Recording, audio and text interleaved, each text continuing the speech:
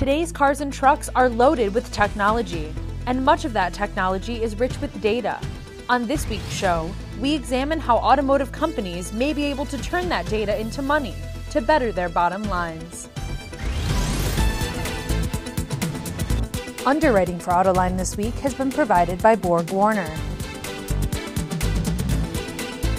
And now, here's your host, John McElroy.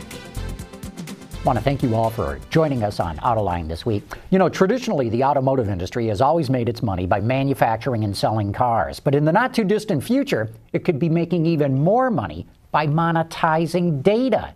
Do you even know what that means? I'm not sure that I do, but I got three experts to help us learn what it's all about, including John McFarland. He's the director of Connected Owner Experiences at General Motors. What an interesting title that is.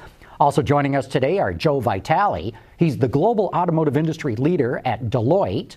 And Ben Hoffman is the CEO of Movimento, a supplier company that is also now owned by Delphi. And I want to thank all three of you for having joined me here today. Thank you. Joe, I'm going to throw it out to you right from the very beginning. What do they mean when they say monetizing data?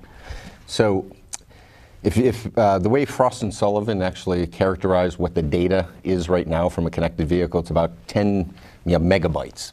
But that's going to grow to 5 gigabytes on average per connected vehicle by 2018. So all this data that's coming from the vehicle, and we call it digital exhaust, how do you take that data and turn that into gold? How do you turn that into meaningful value for consumers, meaningful value for cities in how they manage and operate their transportation systems? How do you improve the flow of goods and people within cities and across highways? And that's really data monetization. Capturing that data and turning that into meaningful profits for the companies that are taking that data and creating insights and improving the lives of people. Okay, John McFarland, you're with General Motors. How does a car company take this data and monetize it? I mean, how do you do it? Well, I think the first step is actually being able to collect the data, which is something that the auto industry historically hasn't been leading in. But I think when you look at a company like GM, where we've had OnStar since 1996, and we now do 11 billion pieces of data, anonymized data, every day from our connected vehicle fleet around the world. And so the first step is being able to have access to that data anonymized and to be able to collect it. Explain that, because a lot of people have never heard that term, anonymized. Yeah, so collecting data from the car and anonymized means that you can't trace it back to a specific person or to a specific vehicle. And so what you're doing is you're getting an information around a whole fleet of vehicles. And so you can draw conclusions, you can understand habits and behaviors, but not down to the individual level. And that's important because when you think about connected cars, privacy is a really big concern and something that OEMs and companies like GM take very seriously. So the ability to anonymize the data, collect it, analyze it, and then to be able to create experiences, be able to monetize it is important. But that trust, that ability to have high quality data that's anonymized and so that you maintain trust with customers is absolutely critical. Okay, and we're going to get into more of that, but I got to bring Ben Hoffman into the discussion here because your company, Movimento, now with Delphi, is sort of developing the enabling technology to do this. Right. And what is that technology? How do you collect all this stuff? There's multiple pieces, and John's in a great position with General Motors since '96 as really industry leaders for connectivity. Much of the rest of the industry is not there. So Delphi has been on an aggressive strategy over the last 2, 3, 4 years to develop a data strategy that can be deployed for mobility services, right? A different topic to circle back to, automated driving, and then just the current near-term opportunities of data collection, data analytics. How do you reduce cost? And then from a partner strategy, Autonomo, an Israeli company, has a data marketplace. So data can be captured and collected and then shared, opt-in, for a Starbucks or other retail environments or insurance. Control Tech is another piece of the Delphi data strategy that they've acquired 2 years ago to do deep level data analytics, engineering level physics model based analytics of that data. Again, things that General Motors has been leading for a number of years, but to bring that to the rest of the industry, be a real game changer. And a game changer in the sense too, right? Because every car company is probably collecting data and constructing it in a different way. You need some way to make it common for everybody to use. Absolutely, and that I know Joe will come back to that of the cities and the global opportunities to collect data, but if the data is from different OEM brands, which it will be by definition, it's very hard to make sense of the data for the analysis tools to leverage that. So if you can get the data in a more standardized way, and there's a lot of industry terms and options to do that, but Delphi is going to be a leader in that space also. Joe, before we get into all the cities, let's talk about how big this market may become. McKinsey came out with a study earlier this year that said the value of the data generated in cars could be worth anywhere from $450 billion a year to $750 billion a year by 2030, which in automotive terms is just a couple of design cycles away. Do you guys see it the same way at Deloitte, or where do you think, or how big, I should ask, could this market become? So first point is no one knows. But the way that we kind of look at it is you got to look at what the current value chain is and what the value chain of the future is. And we've done extensive research around how the value chain is, where the money goes. So if you look at the current value chain in the U.S. for just the selling and maintenance and all the services associated with the vehicle, it's about $2 trillion and about $5 trillion globally. Then if you add on top of that public transportation, which is a big component of it, it's at least double that.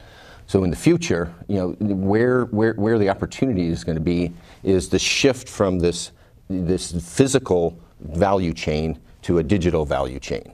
And all of the opportunity is going to be based upon what the efficiencies and the savings could be as you move from the current mode of transportation to this future mode. So as we move to electric vehicles, as we move towards car sharing, as we move for autonomous vehicle, what is the savings and efficiencies associated with that? And we believe that it could be at least as much as 50%. So if you look at 50%, there's potentially out there. If you say the market for transportation is about $7 to $10 trillion, there's about 50% of that, so $3 to $5 trillion, that value that could be captured by other means.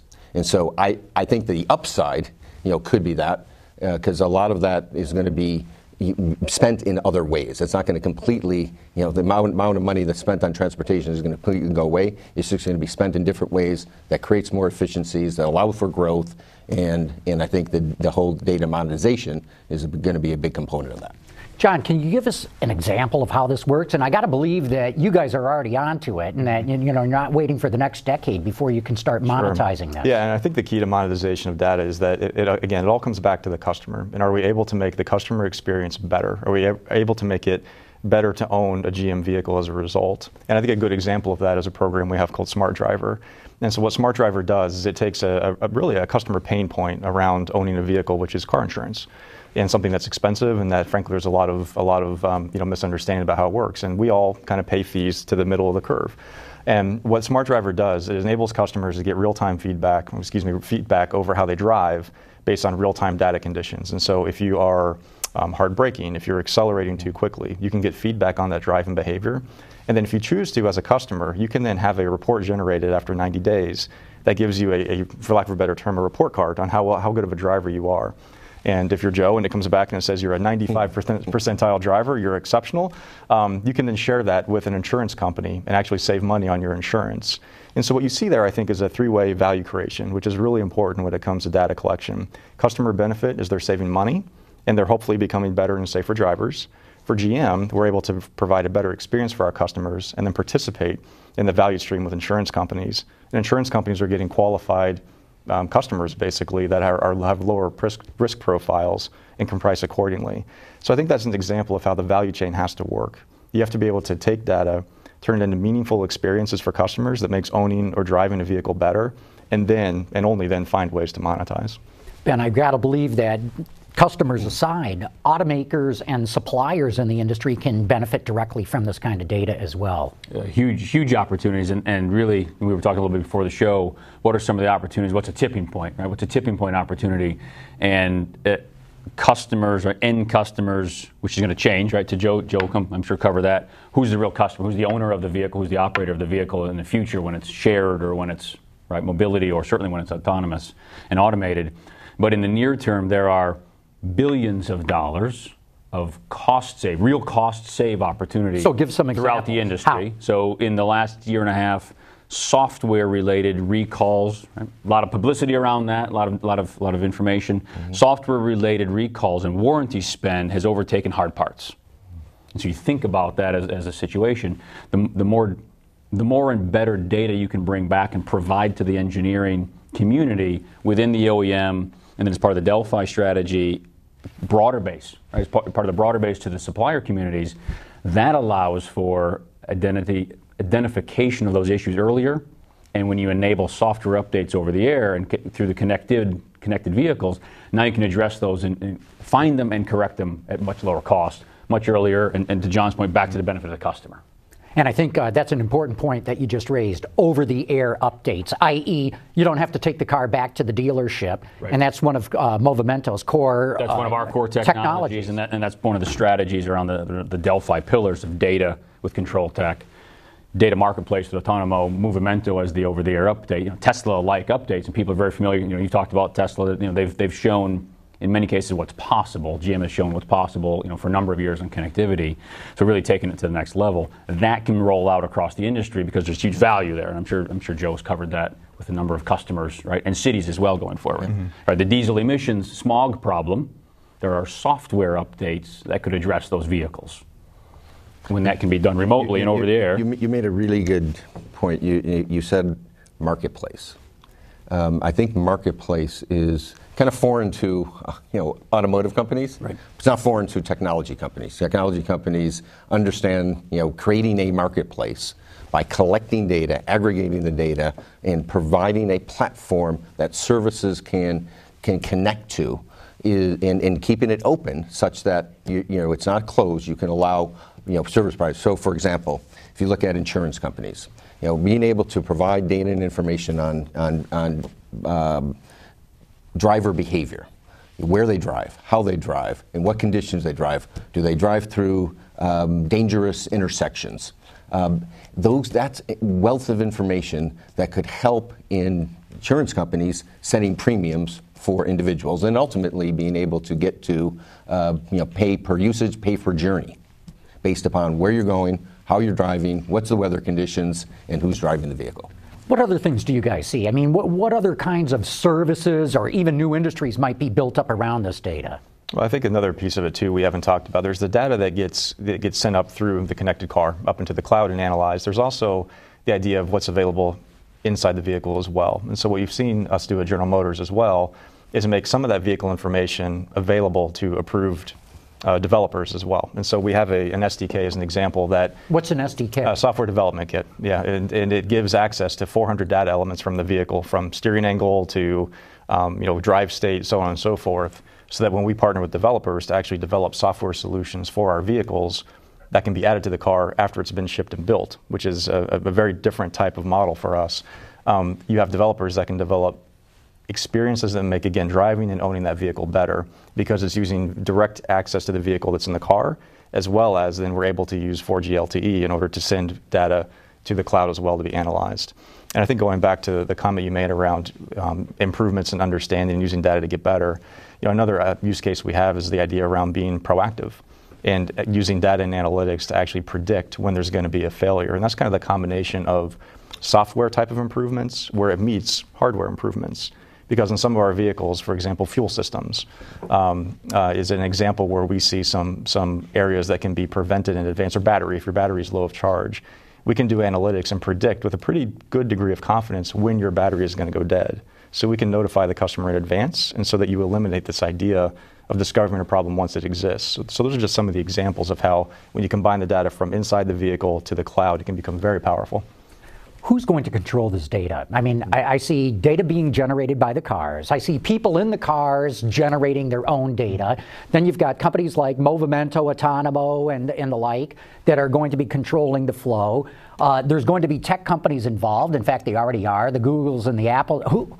Who's going to have the data? Well, our customers are always in control of their data and what data we collect. And I think that goes back to the importance of privacy and the customer remaining in control of what they share and what they don't, and also what value they get in return. Joe, how do you think it's going to go? I think this is a great question. So first thing is the data that comes from the vehicle is competing with other data. So, for example, the percentage of vehicles that are connected is very small.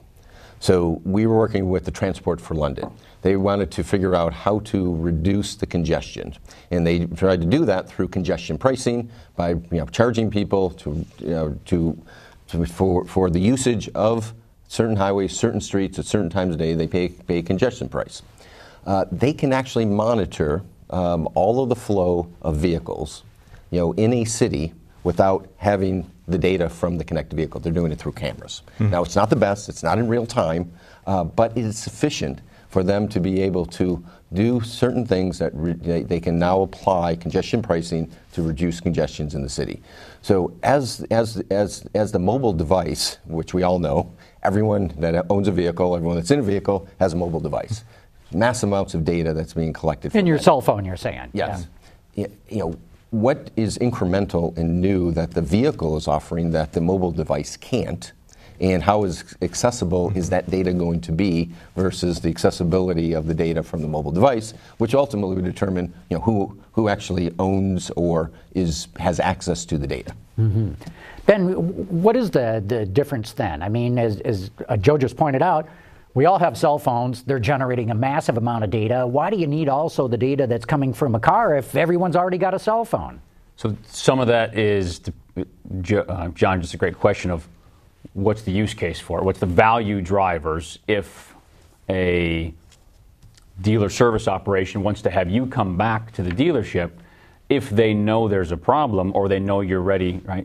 That your oil change is due or your tires are worn from a physics model or the brakes or otherwise, they can reach out to you. That's a value for you, the customer, and that's a value, right, for the dealer, right? There's a lot of value to be captured there.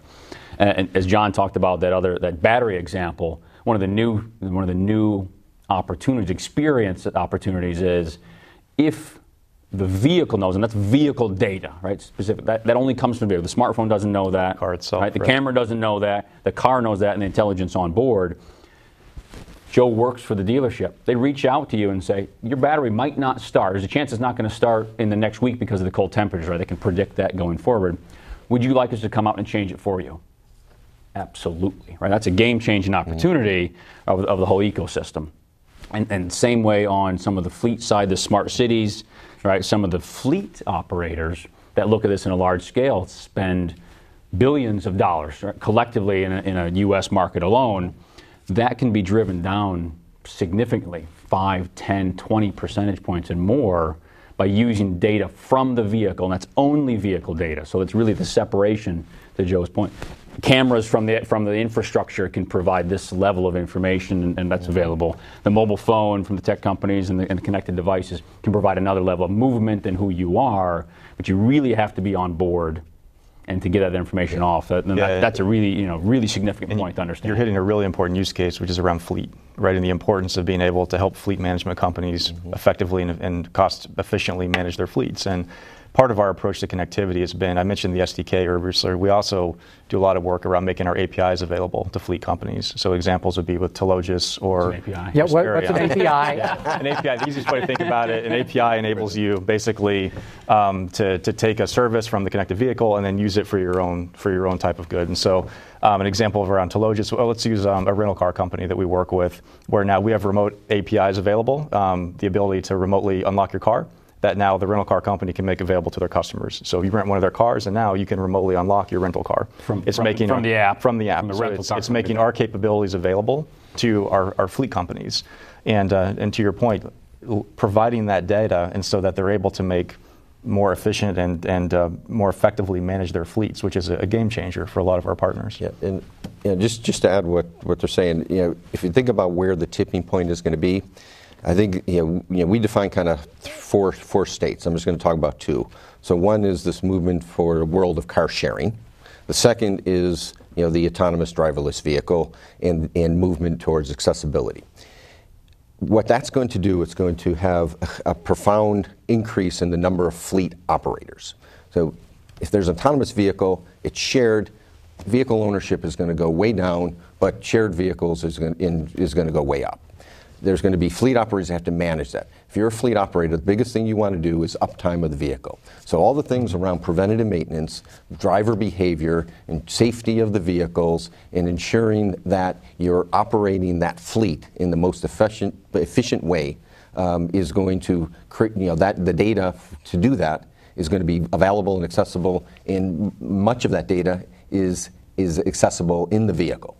The second big area is going to be when you look at the systemic changes that are going to occur in cities, when you start having multimodal and intermodal transportation, where individuals' journeys are going to be not getting in their vehicle and going from point A to point B. It may be getting in their vehicle, going to a train station, in an autonomous vehicle, from the train station, getting the last mile. Could be through bike, could be through walking, could be through a microtransit, it could be through hailing a taxi.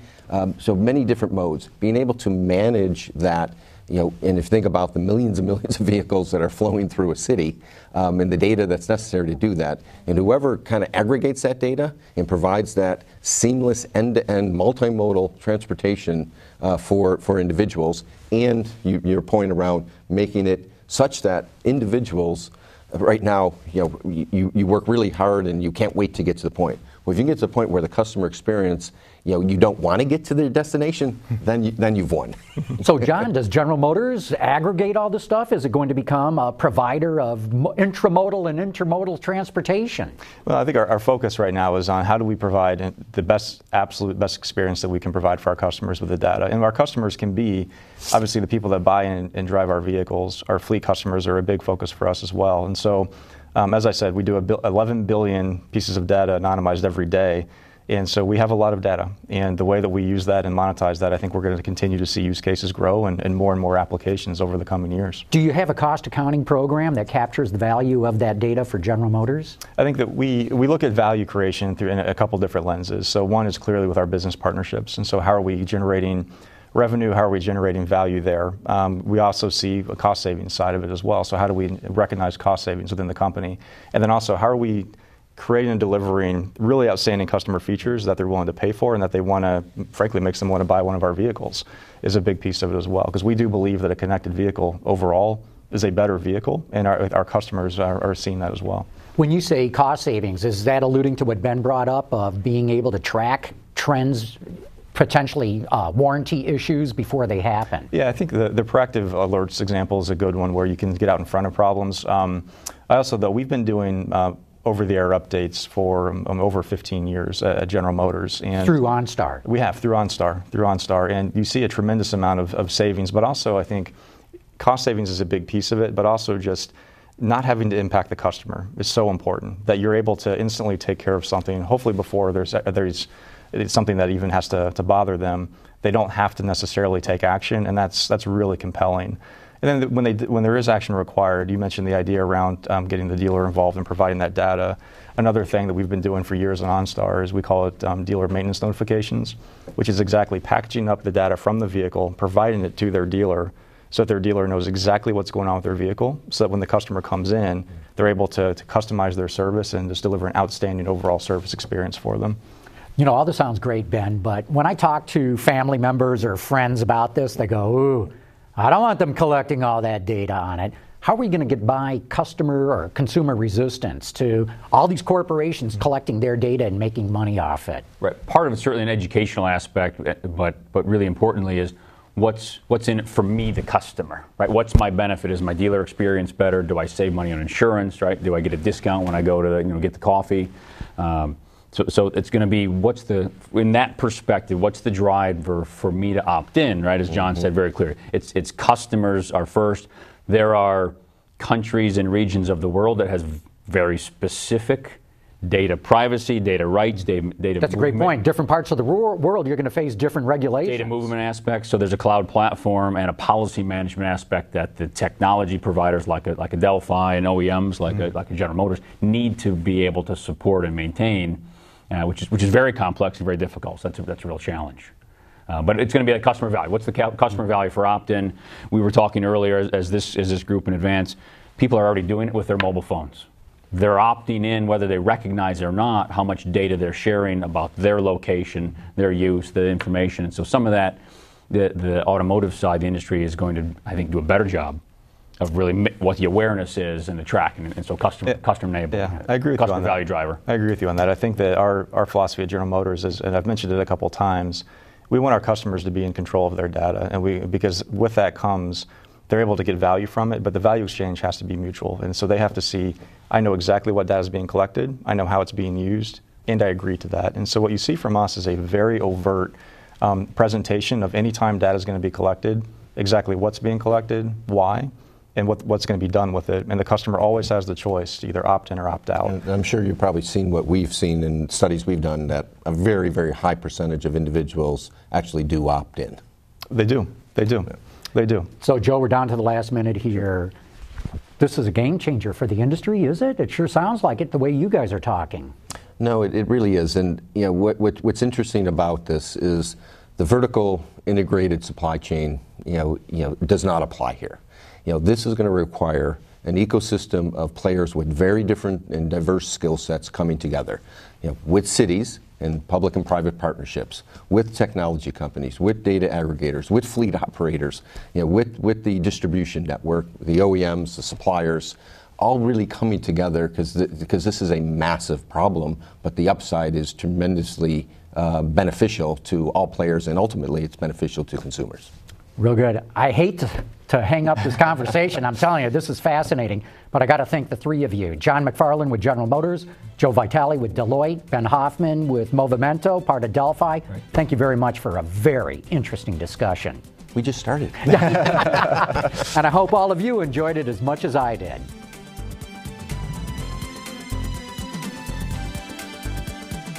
Underwriting for Autoline this week has been provided by Borg Warner.